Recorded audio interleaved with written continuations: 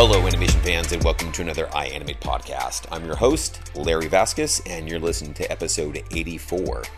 In this episode, we have Roy Stein joining us. Roy is one of our feature alumni, and he's been animating as a lead animator for many studios here, CineSite, Bron, L'Atelier.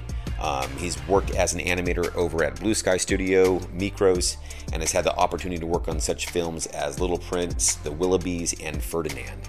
It was a really neat opportunity to get Roy in here.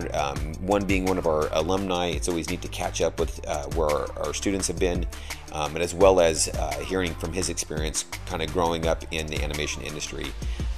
He has also produced one of his own shorts, which was really, really cool, called Too Late. It was neat to see the cast list on that, some of our other alumni joining him on that. And so this just made for a really cool podcast to catch up with one of our alumni students, see what they've been doing in the industry, as well as their learning curve here. So definitely check this one out. All right, let's jump into it. Right. All right, Roy. Well, thank you so much for joining us in this podcast. It's a real treat to have you in here. Again, looking at your LinkedIn resume there, you've got a really cool resume from studios you've worked on or at and projects you've worked on, as well as being one of our alumni. So that's always a neat treat to get one of our iAnimate alumni in on these podcasts as well. So thank you so much. Thank you. Thank you for having me. Awesome.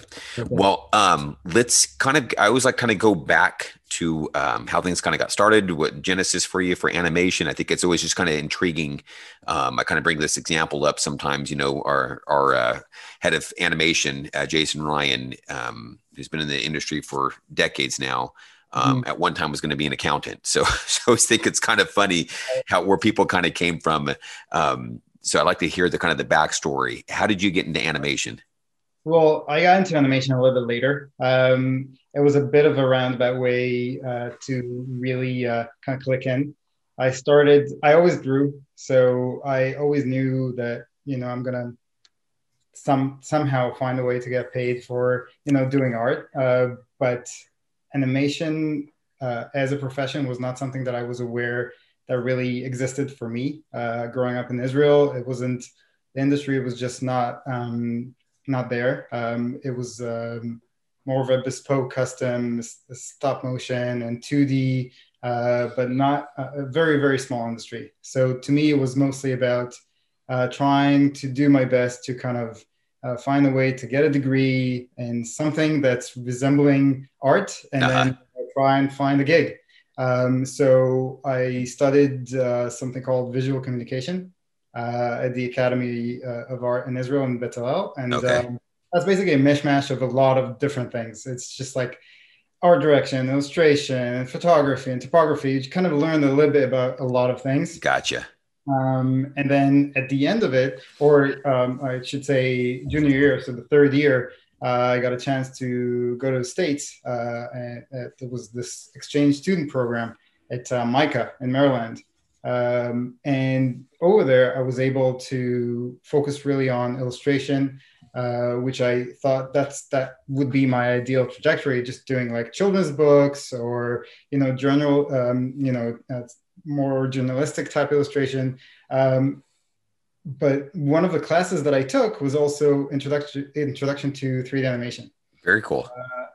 And that really opened my eyes because at the time, this is a long time ago. This is like 2003. Okay. And this was like just intro to 3D Max. It was not really anything animated. It was basically learning how to texture, how to model, how to light, all those super basic concepts of kind of training your brain to what 3D is really. And it was mind-blowing because it gave me this other cool way to create things. So I brought this back home with me, and that led me to basically go into a generalist mode. There in Israel? In Israel, doing commercials. And basically, I had to do everything, which is, model, rig, animate, light, whatever. Everything to a very mediocre level. But with a turnaround time of commercials, you have to. So it taught me a lot, but at the end of the day, it was not as satisfying as I'd liked it to be. My heart was still with animation. So after a good few years of doing that, I met this friend who worked with me back in London. I was already working in London at the time in the UK, and he said there's this school called iAnimate that just opened up, and you should take a look and think about it, because I told him that really wanted to focus more on character animation and performance, and I really didn't know how to channel that into sustaining some sort of workability, because I was working at the time, and I was doing okay. I was doing well for myself in commercials, but my heart was just not in it. So I got in touch with Jason Ryan. This was beginning of 2011, I think. Okay. Yeah, I yeah, think yeah. I was block 3. Okay, so I was gonna say, yeah, 2010 is when we opened up, but that was probably the fall. So then you probably would have had maybe a winter. Maybe that would have probably been like the spring then, huh? Yes. Yeah, Okay, yeah. It was May of of 2011. 2011. Yeah, Yeah. yeah. Yeah. So that was so much fun and so challenging, because I was still in the UK, and all my instructors were on the West Coast. So, so you're one of the hardcore dedicated ones that were having to get up early, huh? I had to be. It was basically either you get up in the middle of the night no matter what. The question is whether you go back to sleep after or not. And in most cases, it was I felt so inspired, with adrenaline and learning the stuff that I really wanted to do, that you couldn't go back to sleep. And Uh-huh. destroyed at work throughout the day. So that was interesting. That was an interesting year. Very funny. So who Yeah, were some of your instructors, just out of curiosity? my first instructor was Mike Walling. All right, that was my first Uh, instructor too. yeah, He's awesome.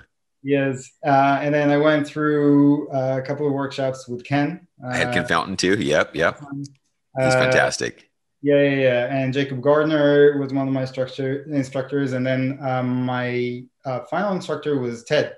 Okay, yeah. Uh, but when I took his class, I was already moving to Canada. So I got an offer based on my reel. But I was still at iAnimate, was still taking classes. I was given an offer to come to Toronto to work in visual effects as an Okay. animator. This was a big move for me, because it was, first of all, another step away from commercials, but also just focus on animation. So it was great.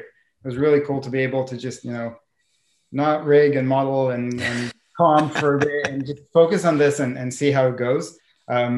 So while I was doing the second part of, was it workshop 7, I think, or 6, I forget, with Ted, which was the last workshop. Yeah. I was also kind of moving continents and starting a new gig, and so it was really challenging, but I got to work on 3 or 4 VFX shows, which again, in the language of feature animation, it's really weird, because I was there for 10 months before I moved on to the next gig, and in 10 months I worked on 4 films. Wow, wow. So And that's kind of the VFX, fast kind of very turn. fast paced, yeah. Now, Yeah. what were some of the projects you worked on there? There were a bunch of reboots. So we did the reboot for Carrie, which is the horror film from the 70s, and Okay. then reboot for RoboCop. Okay.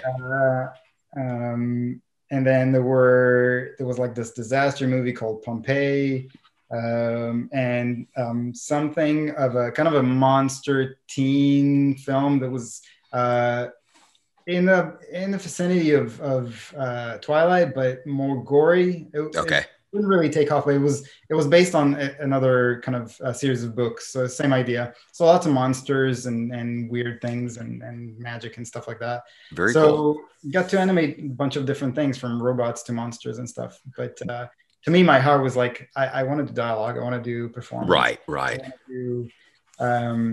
want to do feature animation. So as I finished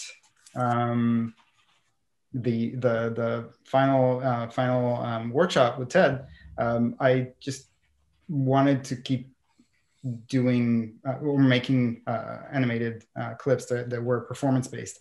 And I heard about this 11-second club thing, so I decided to do a couple of those, which were really, really fun. And then I got an offer to move to Montreal. So I moved again, and this time to Micros to work on a film they made called Mune, the Guardian of the Moon. Right, right. Which not a lot of people know about. I know about it. I haven't had a chance to see it. My kiddos had seen it and liked it, but I knew you worked on it. And then a couple of other of our students, Amanda and Boris. Yeah, I think Boris for sure. I can't remember if Amanda worked on it. Okay. Maybe. We're Gotcha. all. I couldn't quite remember, but yeah, I knew a few of you guys had worked on that. It looked great. But that also led into their next feature, right? Which is right. So Mune was great as kind of a training wheels and being able to do performance shots with dialogue finally in production and getting paid for it, which is like finally what I wanted to do. Hit the ground now, huh? So that was great because I got a bunch of different characters, a bunch of different situations. You have more physicality, more subtle stuff, and everything in between. Some comedic moments, so you can get a bit more cartoony with cartoony characters. It was really a varied film in that regard. Yeah. When I heard that Little Prince is going on in the background, I was like, I have to be amazing. I love that one. Yeah. Real quick, because I want to go into Little Prince, but one of the things that we try to do here at iAnimate is mimic kind of that dailies and environment type feel. What were some of the things that when you went into your first feature one with Mune, that helped prepare you from iAnimate, and what were some of the things that were still surprising for you being there? I think taking the last workshop with Ted was very useful in terms of maintaining structure. I think the way he, at the time, I don't know if he still does it that way, he really maintained showing things in a proper blocking, spline, polish manner. And that's something that I really took to heart and maintained throughout the first year of actually working on a feature. And it helped because there were a bunch of people on the show that were working that way, and it kind of clicked in. In a way, I kind of slipped in through the cracks for Mune because it was my first gig, but I somehow came in as a mid, so I was given better shots. Okay. I didn't get the idea until a while into the film, but it was good for me. It was really kind of pushing. Did you feel that challenge initially, or is that something that you felt kind of comfortable with? But it wasn't comfortable at all. It was the bar was high for me. Not doing this professionally before, just following robots and crazy monsters and stuff. The only performance-based stuff that I knew was from the 11-second club stuff that I did and everything I did at iAnimate. Right. But then when somebody pays you for it, it kind of changes the whole thing, and you feel like you're obligated to, really do a good job and be a professional, and the schedule is different and everything else. So that's something that I really took from iAnimate, because again, the structure and having to, no matter where you are, if comes time to submit something for class, it needs to be the best thing they can do. Very cool. It doesn't matter if you had a tough week or an easy week. It doesn't matter. It needs to be there. So that was great. Very cool. Oh, that's great to hear. What were some of the other lifesavers as your first year in that production environment that helped you, particularly as you said, kind of hitting in a mid-level? What were some of the lifesavers that basically made you not turn around and quit and go, man, I'm not cut out for this? Or I think the team. The team having, and that's again something that I remember from, I was very fortunate when I went through the school to have awesome people like name dropping Martin Smith to kind of bounce shots again, against and really talk about how we can push each other and make things better and that stayed the same in production. I just found a few people that I really trusted their opinion and the professional kind of manner they were carrying themselves, and bouncing shots and ideas against them, and seeing where I could put myself. And if you do that before you show your lead or before you show your soup, you know, you look good, because Gotcha. you get good feedback, and it's good for everybody. So that was something, again, that was very useful. So Martin was on Mune as well? No. Okay. So someone you can kind of shoot back and examples from. Yeah, it was the same principle of Gotcha. finding Okay. a nice person that you can communicate with and really I gotcha. Yeah. Very cool. Very cool. A support structure. That's right. So that way you don't crack there, huh? You have someone with you. It's hard. Some people don't really do that, and suffer in silence, and it's a shame, because it is a group effort. No matter how you look at it, every shot in feature film is going to have some sort of feedback from a lot of people, and you want that feedback early, because that's where it can really help the shot and make it easier for you. It's a great way to look at it, for sure. Yeah. So from that project, then you went on to Little Prince. Did you guys have any idea that this was going to do as well, or at least receive as well as it had been? I didn't know, and you never know with film. And the more films I'm part of, the more I notice how crazy it is, and you can't foresee something succeeding or not, and how it's going to be received. But for Little Prince, I grew up with the book. So to me, it was a combination of knowing, Mark Osborne coming in from, Kung Fu Panda, and directing this amazing book that I grew up with. There was no way for me not to kind of fight to get onto it. Gotcha. Really kind of force myself, kind of squeeze myself into that production. And I'm absolutely lucky to have been part of it. It was a great experience. That would seem like that would be a project that you, just felt like, lucky to be a part of, huh? Right. It's one of those things that, to me, at least changed my almost perception about feature animation, because it was so early in my career. It really influenced how I see performance, based on how Mark was directing the film, and not having to move the character when the character doesn't need to move, and having that powerful power of projection that you can use for a character that's absolutely still. Valid lesson. Absolutely. Very cool. No, that's fantastic. Yeah, not just moving something because it's animation, right? But moving it with purpose, or not in that case. Yep. Yeah, for sure. And the story was just so delicate and so human. Yeah. And again, how often do you see that in animated film? Right.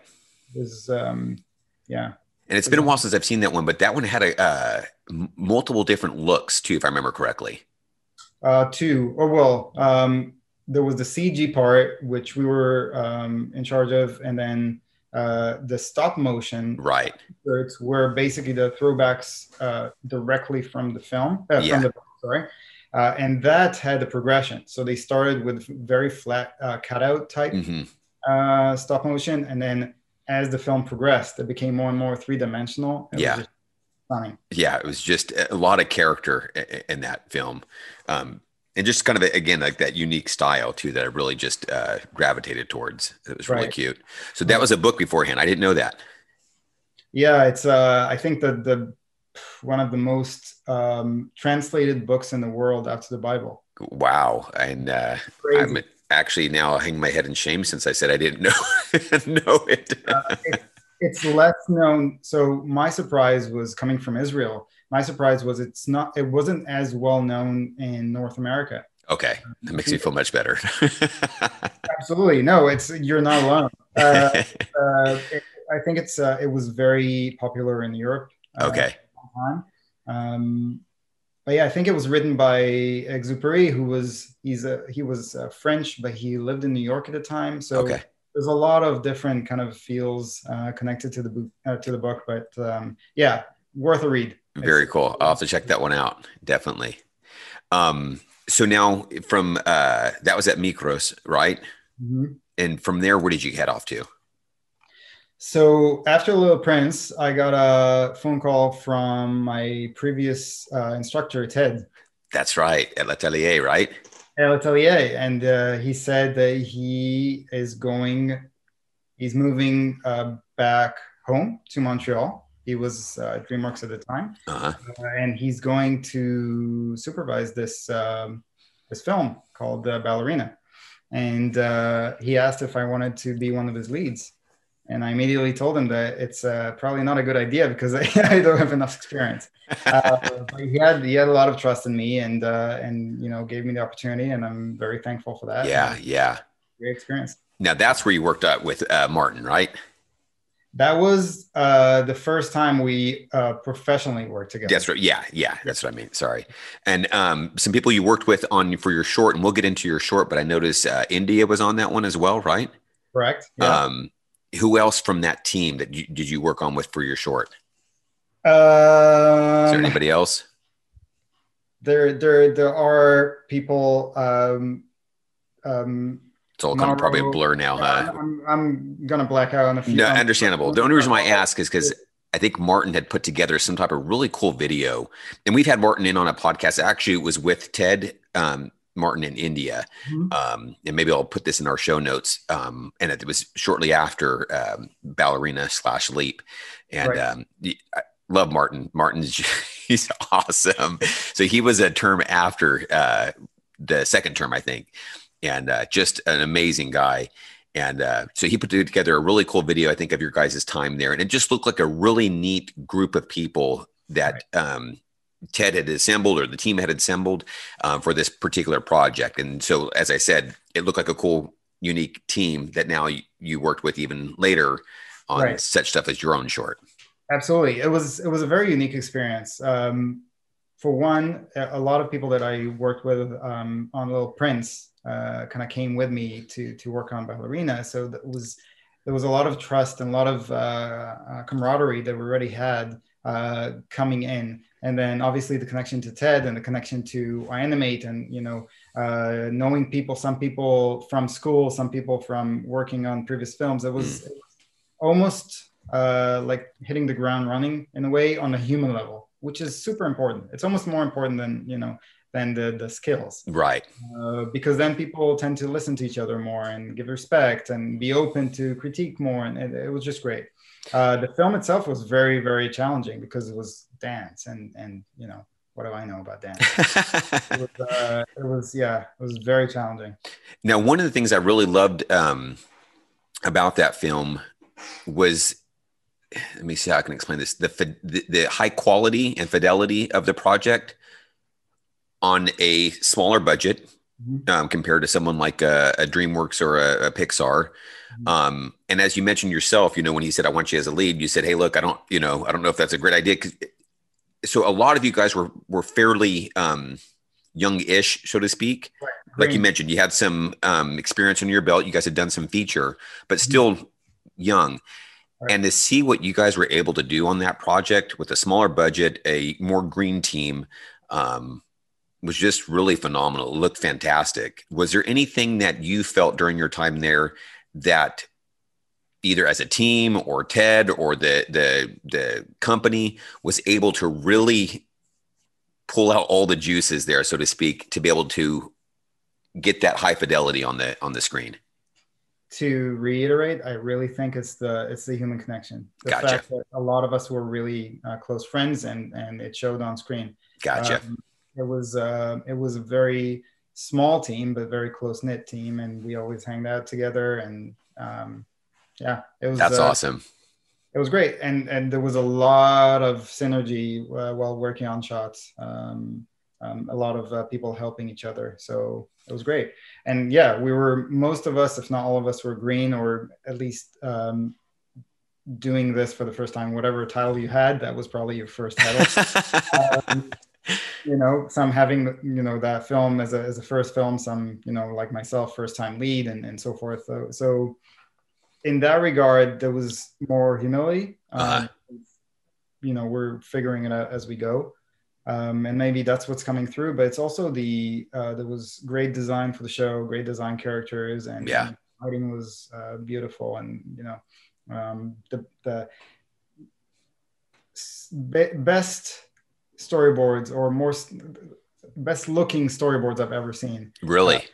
For that film. Do you Yeah. know who worked on the There boards? were quite a few artists. I can't remember names, Okay. unfortunately, but if they ever make a book, you should probably. Okay. That'd be one to check out for sure, huh? Really nice. Yeah. Now, how did that help you with the boards? I mean, was it something that it had a lot of the planning already kind of really solidly worked out, or when you say that was beneficial, how did that work out for you? Yes. So the boards are very specific, which always helps, Okay. but also inspiring. So to me, Uh, every time a department before your department does something above and beyond, it makes you really want to push yourself. very cool. Right. So when you see boards that are really thought out, I always refer to the Jeff Darrow boards from The Matrix, right? They almost made The Matrix as a graphic novel. It's so amazing. So that type of level is always going to give the next department like a higher benchmark. Okay. Now we got it. Yeah. Yeah. They're So higher up on that ladder. Now we have to supersede that, huh? right. Gotcha. In a way, I Yeah. think it's just human nature, right? You see something like really cool and you want to make, something as cool. Yeah. So that was great. Very neat. Um, Now, how was it your time leading on that? Because you mentioned that was your first time. Anything particular that you kind of, again, we talked about earlier, going into the podcast, any light bulb moments, any ahas, things that were, um, again, unexpected, or how did being a lead for you first time work out?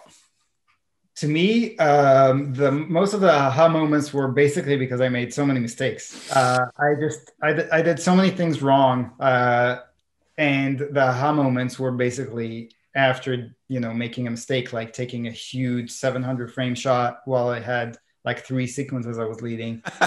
So when do you do that, and how do you focus on making the shot the best they can be? Well, so most of it was about the aha moments were for me as a lead, to know to take less and take less on, and animate smaller shots, and take breaks creatively, because you can't burn yourself out as an artist and also give the support you need as a lead. You Gotcha. can't do both.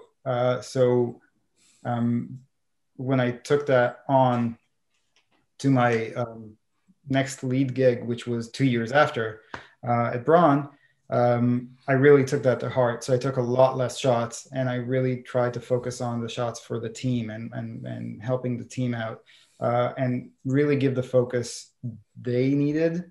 And if I had time, I took some work for myself. But Gotcha. yeah, That's basically great. being less greedy. Yeah, yeah. As I say, you can't do it all. I love this quote from a gentleman, Thomas Sowell. He said, "There are no solutions. There's only trade-offs." So you gotta figure one way out the other. If I take on too much, the trade-off is I can't get it all done very well, or something. Great So, quote. yeah. So you got to figure something out, and that's great though. And I love that, because you're saying, kind of what's best for the team, what's best for the project, and to be able to do that well. That's Right. great. Yeah, for sure. And then that was the last film there. Did you work on any of the stuff they did for Netflix, or did you head out from? No, just before the end of Ballerina, I got a call from Blue Sky, and I was offered to come down to work on their latest, and now apparently last, Ice Age movie. Right. And that was, to me, that was pretty insane to me, because I always loved Blue Sky. Their films, the level of animation was mind blowing, and it was one of my dreams to get to a point where I'm able to animate for them. Right. So it was a no brainer. I went down there, and I was lucky enough to be there on two films. Very cool. So That's a right. hugely talented team there. Definitely a shame as what's happened here. I'm sure a lot of them will get picked up quickly and move on to other studios and be an asset there. But yeah, definitely a talented crew there. No doubt. What, Some of the what's best. that? Some of the best in the world, in my opinion. Yeah. Um, again, what did you learn during your time there? What were some of the, you mentioned that just an opportunity to work there. What were some of the key things there that you've taken now for your career? The biggest thing I took from being at Blue Sky for 2 years was design. I think How so? design and animation. Up until then, I felt like I moved things around based on, reference and thumbnails and ideas of what nice fluid motion looks like. But there's so much more thought in designing the pose, designing Okay. the peel, designing the curves, straights, and everything in between. And Nice. uh, taking that was one thing. And then the second thing, which was the bigger thing for me personally, was to slow down Okay. as an animator. Okay, let me ask you this then, and I'll have you explain that then. How do you do that while having deadlines? You have to, I think in a way it works itself out, because when you slow down, you tend to be able to think about your choices more. Okay. You tend to have less rounds in the ring with the speaker and the director, because you tend to hit the tone and the visual a bit better because you just think about it a little bit more. Okay. So in a way, at the beginning, yeah, it slows you down and you miss some deadlines, but in the long run, it makes your animation more solidified and gives you this extra, extra wind almost to be confident in every dailies, right? Because you thought about it. It's not Gotcha. a pose you just put up there and just handed it over. You Hmm. really tried a pose and then tried another one and then tweaked it and then flipped and then went to lunch, come back, check it. Is it good enough? Can I push this a little bit more? And you do that a bunch of times and you start training your eye. And I had Gotcha. amazing mentors over there that really pushed me and helped me get out of the mode of just animating fast, because that was my thing when I was in Montreal. Just footage, just make feature quality footage as fast as possible, Mhm. and it was great to look at it from another perspective. Now, did being at a bigger studio with more funding um, afford that, or was it just more of a different? Can that translate outside of that as well? Let me ask you that. Absolutely can. Okay. Absolutely. Absolutely. I didn't feel like I had like an abundance of time on any given. Gotcha. It'd just be It's more strategic, more methodical, better right, planning. right. Okay. Absolutely. It was also to me a bit of a chance to take in some regards a breather, because I didn't have to look at other people's shot and help them out, or go to a lot of meetings. I was just able to sit down and animate. So in that regard, I was still hitting those deadlines with the ability of spending a bit more time on it. So maybe it's like working out, and then you go and you do everything faster because your muscles are kind of pumped. But yeah, it was really, again, the biggest thing that I've learned was to really think about posing, to really think about how to make the character look the best they could with the clearest view of what the shot needs to be. Nice. Yeah. Any particular, you mentioned mentors there for you, that any particular ones that were kind of standouts for you? Maybe even what in a short time, but I caught something that he or she said. There is too many. Okay. There's too many. I like that. Uh, I don't want to miss any names, but Okay. That's what I uh, say. I'm thinking I like that because it's safe and probably true. So, it is. At the time was there, and I'm sure after as well, there weren't really people who didn't belong there. They all were amazing animators, all better than me, and I was very lucky to be there and just kind of absorb like a sponge as much as I could. very neat. So now you mentioned you worked on two projects there. That was Ice Age. What was it? Five. Okay, I fine. think That's the best course. way to remember it. This one. Okay. Yeah. So that was a fun experience on its own. I think, some people were there from, the animated on the first and second Right. batch. So to them, it was like, yeah, all right, then let's do another one.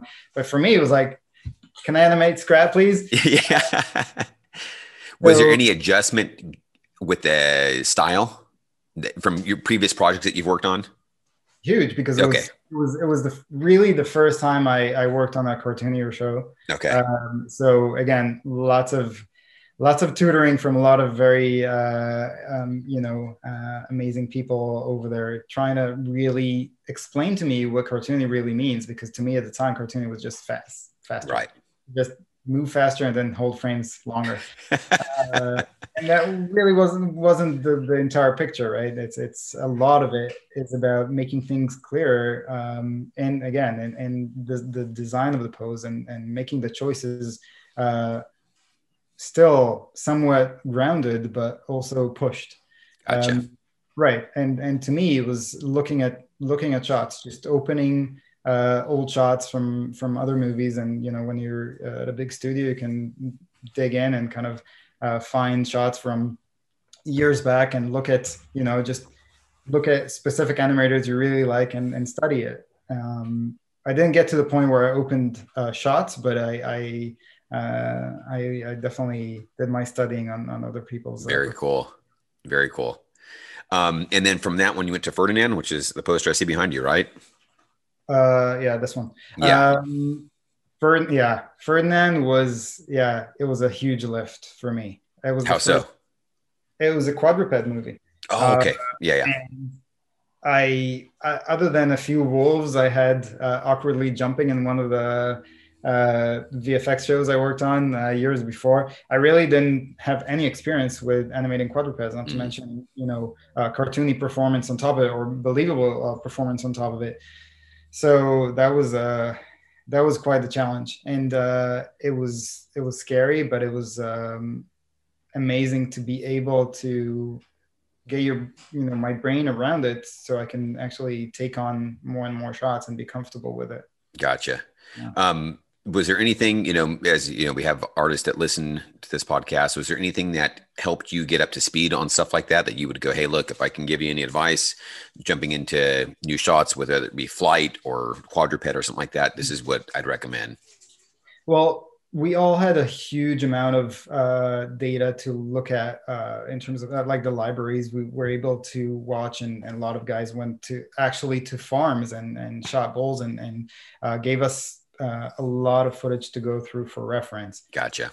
However, I found that myself and a lot of other animators relied mostly on the performance first and then the mechanics later. Gotcha. Okay. Because at the end of the day, it was still a cartoonier show, Right.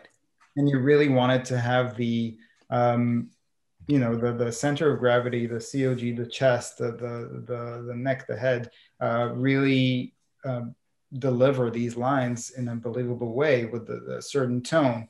And what the legs did under it just needed to be believable enough. So a lot of the times, what I've learned and the way I've carried myself almost throughout the show was to animate the torso, which is kind of this way, right, for quadrupeds, Uh-huh. with the head and neck, get to the point where you have really solid blocking, delivering the tone of the shot with like super basic dialogue, and then start figuring out, you kind of counter animate the footfalls and make the legs work.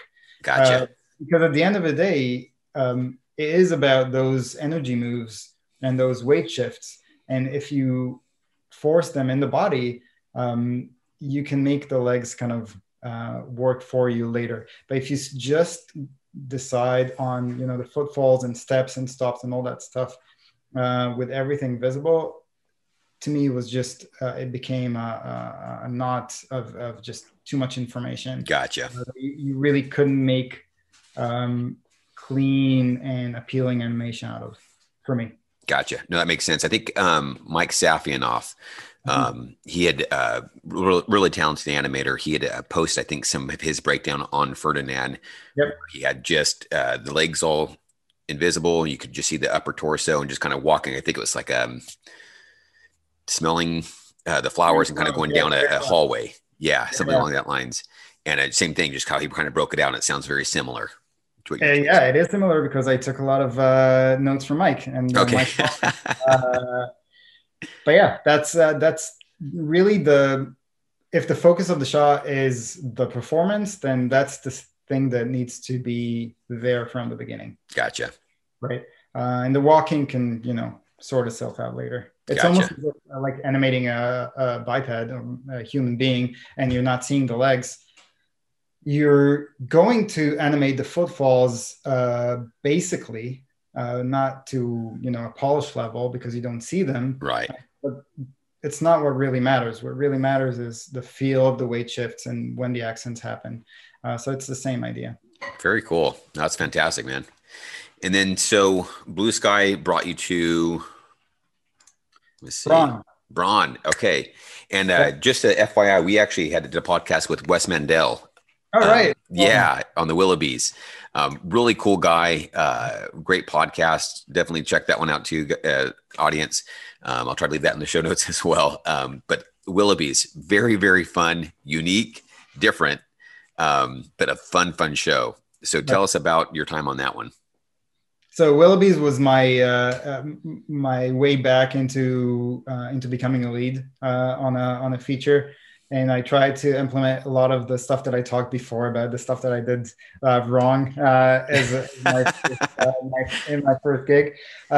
So I took a lot less shots and focused a lot more on the team, and I tried this. Another thing that I learned at Blue Sky from a lot of talented friends are drawing over your shots. It's just a great tool to have, and because I always drew, and I never in my mind I was never able to combine that path of illustration with the path of animation. It was always like, this is in the computer, this is on paper. Gotcha. In Photoshop.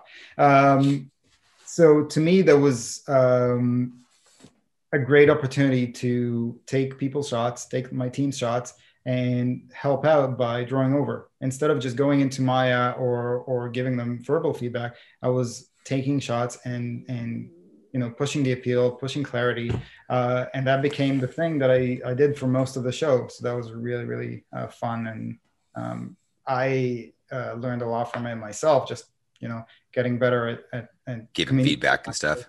Mm-hmm. Yeah, maybe it's just me. I'm a very visual learner, but it would seem like most of the people in our industry are probably somewhat similar, I'd imagine, because we're in a visual type medium and kind of that same type of maybe personality to a certain degree. And so that would seem like that would be a huge advantage. I love, I work with my brother.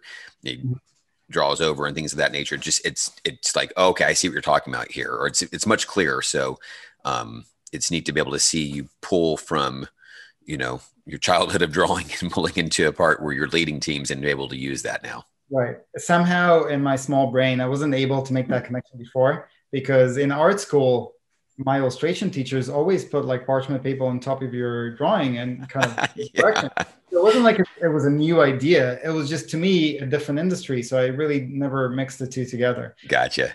Never again. Now I know. Yeah. Now, the team there at Bron, was it much bigger than the one you had at L'Atelier when you were leading? Not at all. I think it was actually a bit smaller. Really? Okay. I think so. It was relatively comparable, huh? Relatively similar. So in the 30-ish number. Okay. Well, that's actually a decent sized crew then. Yeah. I think L'Atelier, we had about, no, maybe you're right. L'Atelier, we had about 28. Okay.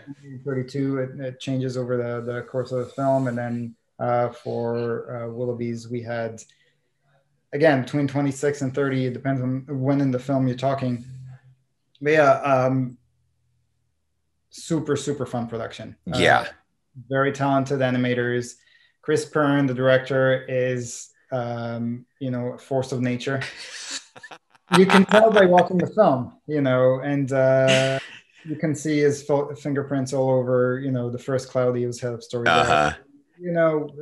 Remarkable director. And it was tremendous fun to work on. Yeah, and just my personality, I love quirky. One of my favorite all-time shows growing up, and then even on Netflix, is MST3K, Mystery Science Theater 3000. I don't know if you're familiar with that. Any of our fans out there?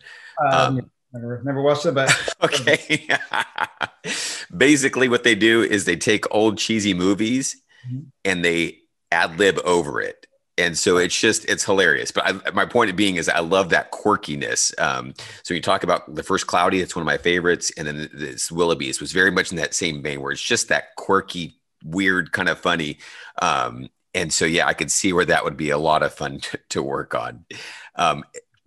It looked like too, then you're able to take a lot of the cartoony stuff that you learned from Blue Sky into that same vein in regards to timing and things like that. Right.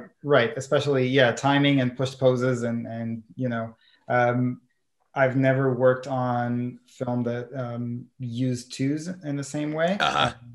Everything was spline before in my experience, but that was it was a lot of fun to try and make things work smoothly and gracefully on twos. It was great. It was again another new challenge, but to me that's what's fun about this industry, where you don't know what the next film is going to give you in terms of a challenge. Just means something cool and new that's going to be a little bit difficult, but you don't want the same over and over again. Right. Anything in particular you learned on working with twos? Stuff you can kind of maybe cheat as far as timing wise. I can get this I can get more footage in during this time. Or did you find that in other stuff you go, hey, I'd be able to kind of do something here in polish and spline that I'm not able to do here on these twos because it just doesn't look the same? Well, the surprising thing is it's like a fish in a bowl, right? It just grows to the size of the bowl. At the end of the day, you spend the same amount of time on the shot because twos, you just need to know a lot. You need to plan a lot better your eases, right? And your timing, and you need to work your posing better because you can't really hide anything. And you can hide things in motion, but not in posing. So at the end of the day, it was almost the same amount of time we spent on it. And the designs were hilarious and amazing, but super hard to animate, especially believable performance. We had characters that were basically, they were Q-tips. They have super long necks, almost no shoulders. Mm-hmm. Like, you can't do any of this or anything. Anything that really you need to be able to utilize to show some contrast and to show any change in direction or angle will give you a bit of a different idea of tone. You couldn't do any of that. Gotcha. They were like balloons on a string. So yeah, it was all those challenges basically even out to the fact that you don't need to spline something. At the end of the day, it's just, quota is kind of the same. Like, we got good news and bad news. Good news is we're going to be on two, so you might have a little more time here, but then we're going to take it by giving you these characters that look like balloons on a string. So exactly. But I think it worked out nicely at the end of the day. Yeah, very, very cute, and like I said, unique. I love that. Mm-hmm. So now, was that the only project you worked on there at Bron? I did help a little bit on a previous film they worked on. I came on to help out doing some retakes. But yeah, most of the time at Bron was spent on that. And then after Willoughbys wrapped, I stayed at Bron for a little bit longer doing character design. Okay. Which is something I've been doing throughout the years. Mostly for myself, also for side projects and something that I was pushing along with, the animation skills because I wanted to do my own things. And I wanted to be able to control the look of films that I wanted to make. So that was always something that I wanted to do. Bron gave me the opportunity to actually, design a lot of characters on the show they're working on right now. So that's awesome. That's great. Yeah. So animator, writer, director, character designer, you're wearing a lot of hats. Well, all of the above are, just the starting point. Right now, I'm a noob. I'm learning how to do all these things, and it's just I'm extremely hungry, and I want to kind of taste everything. And to me, character design and writing, directing, and animating is all giving me different types of thrills and feedback. So to me, it's making my own film at the end of the day is kind of a culmination of everything. So without knowing, my gut kind of led me to start making my own things on the side, and yeah, I've been doing that for the past 4+ years, developing things and kind of pushing stuff. That's awesome. Well, I think it's a nice segue then. Let's talk about your short. Too Late? Is that was the name of it? Yeah. Okay. As I was talking with you about it beforehand, I hadn't seen any trailer. I think I talked with you at CTN, which I desperately missed. That was a wonderful. This was really cool, man, to be able to talk with you again. For those that are listening here, CTN is just an awesome show where people from around the world that we get to interact with gets an annual time to see each other face to face. So this is really cool. I really appreciate, again, your time on this because it's been neat to be able to talk with you. I missed that face to face one, but this will have to do. But yeah, CTN is when I talked with you about your project Too Late. Right. And I hadn't seen anything of it other than the flyer that you'd given me. And when I first watched it, I was like, whoa, this is different. It was a little not darker, but what would be the word you'd kind of use for that? Suspenseful. I think that's a good one. Sure. Yeah. Okay. It's a thriller. Yes. Yes. Yeah. You don't necessarily expect from animation. Yeah. And I had no idea it was a thriller. So all of a sudden it just kind of caught me by surprise there. But really, really nicely done, both in the animation, the story and pacing, some really thriller shots and in there that kind of took me back. But the lighting, the compositing, just really top notch. How did you pull that together there? Amazing people. It's again, like what I said about Blue Sky and L'Atelier and Bron. It's just surrounding yourself with good, talented people is the only way to go in animation, in life in general, but animation specifically, because it's so complex. There's so many moving parts. You need to be able to trust a lot of people that know what they're doing to help you make this. It's like, building a huge ocean liner. There's so much to do. You can't do it all yourself. So yeah. I did wear a lot of hats, but at the end of the day, most of the hands-on stuff were just people giving from their time. So a lot of the people that I met over the years and worked with over the years and good friends of mine, I kind of collected and were kind enough to lend me of their personal time to work on this thing. I did notice quite a few names in there from iAnimate as well. Yeah, that's true. Where is it here? I have it somewhere. Robbie Rayo was in there. Mm-hmm. Mabel Tan, Lorenzo, and I can't pronounce his last name. Do you know what I'm talking about? What is it? I'm gonna butcher it. I'm gonna probably butcher it. Kimberly Allen, India, Barndondo, and then Martin Smith as well. So yeah, a lot of people from iAnimate I noticed were on there, which is really just cool. That connection during that time. Absolutely. And it was a no-brainer. Bringing friends over was a no-brainer. It was a bigger question for people, volunteering from their time, because at the end of the day, you are committing to, to something that you don't know when it's going to be finished and what it's going to do, how it's going to look. There was a lot of trust that people put in me, and I'm forever grateful. At the end of the day, it was a short film that I chose the simplest. Like I had a few stories. I chose the simplest, smallest that I had, because I really wanted to do this relatively quickly, so I'm able to get better and do more and more and more and more and more. It took longer than I expected. Mostly because, I ended up moving in the middle and doing a lot of work at work and had a kid in the middle of this as well. So at the end of the day, it took a bit longer, but I'm super thrilled about the end result. And yeah, now I'm working on my second one. So Awesome. Now, that's this being kind of your own independent, how did you come up with the pipeline, with the workflow, asset management, things of that nature? How did you develop that? learn on the go. Okay. You Anything in know, particular you used?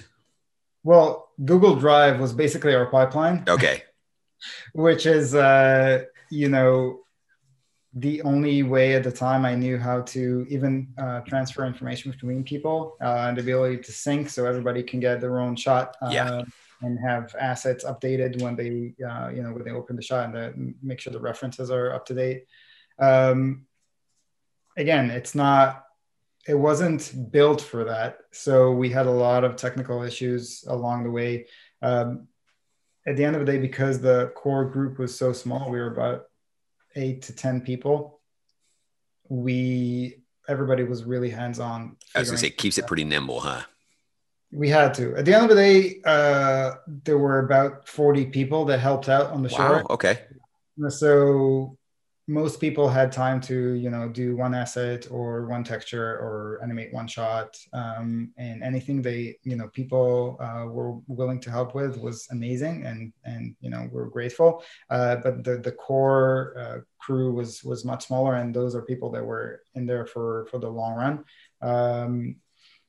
And yeah, the way we worked on it was in a way similar to L'Atelier, where a lot of the titles we took, the hats we wore, were something that we didn't do at our day job or haven't had the chance to kind of prove ourselves in. So I didn't direct anything beforehand. And Gotcha.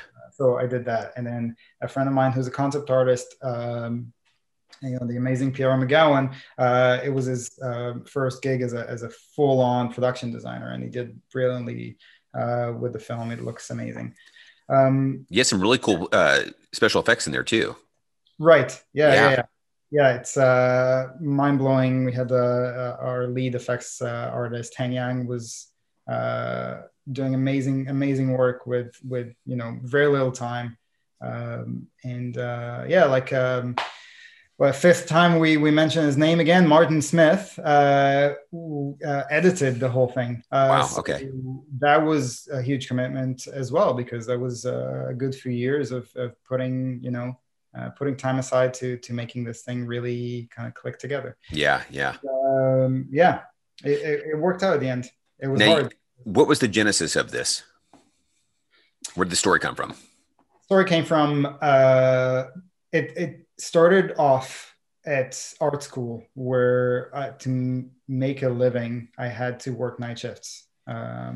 So I ended up being I was at a call center in Jerusalem, and I couldn't sleep because phone calls come in through the night, and you're not supposed to sleep. You're supposed to do this and then go to sleep. Right. But I was in art school, so I had to wake up. I had to check out at the end of the shift and then go to school for the whole day to kind of defend your work on the wall.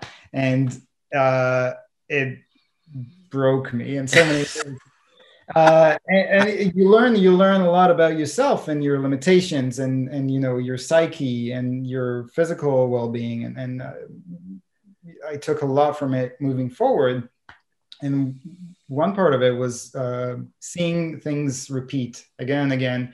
And that was when I was in working in commercials. I did a lot of 24-hour shifts, for instance, crazy stuff like that. Yeah. Yeah. Yeah. And then working in visual effects and having close people to me, doing like dailies at 2 a.m. Stuff, crazy stuff. The lack of work-life balance is jarring to me in a lot of the industries that I've seen, and it was something that I felt I cared enough about to spend a good chunk of time on, to make a short subject film about. Yeah. Definitely something I think we can all kind of relate to for sure, huh? Mm-hmm. Absolutely. Yeah. How did you? I know you had it on some festivals and things of that nature. How was it received?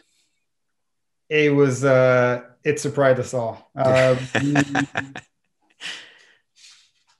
We sent it to a couple festivals, and then it started getting accepted. So we sent it to some more and some more and some more. It's been over 40 festivals so far. Wow. And it won a bunch of awards, which we're really grateful for. Congratulations, man. Thank you. It's really mind blowing. And I think, yeah, maybe you're right. Maybe some people connect with this reality, this question. But at the end of the day, it's still a super simple idea, super simple and short film about somebody trying to go home, and maybe that's why people connected with it. Yeah, yeah. Just, as you mentioned, even being a student at getting up, or for iAnimate, I have to get up, and there's times when we just need to do that. And like you said, at some point that there's got to be that work-life balance as well. So I think, like I said, just at some point, all of us have been in situations where we've had to grind and put in the extra time. So yeah, definitely something I think we can relate to. So. Right. And the irony is not missed on me that, we did this film in overtime, basically. Because everybody on the film, we didn't have any students, or barely any students working on the film. Everybody was, a professional, spending the whole day at work, and then, in the evening or weekend, gave from their time to work. Right. It's kind of like, it's kind of a hard truth to accept, but it was part of it. Yeah. Now, you did mention that there was quite a few people on this, and some would handle a asset. Did you find that having a larger pool made it easier? Where I guess the workload's kind of spread a little more thin.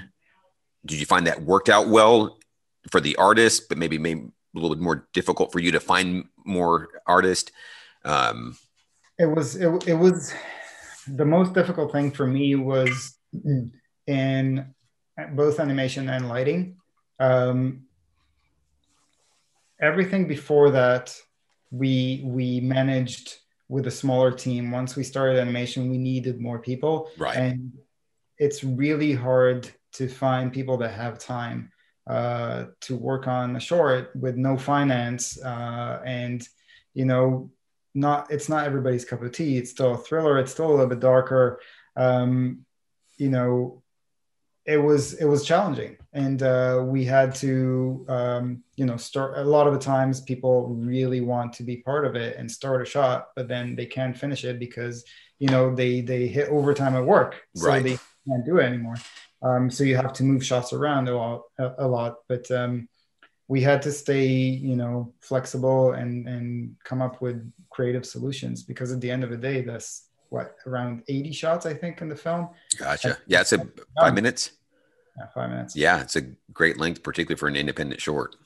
Yeah, well, that was the point. Like I was thinking of how long am I going to be okay with watching myself, and 5 minutes is kind of the bracket where we feel confident that let's watch this. It's 5 minutes. It's something psychological about the fact that it's only 5 minutes.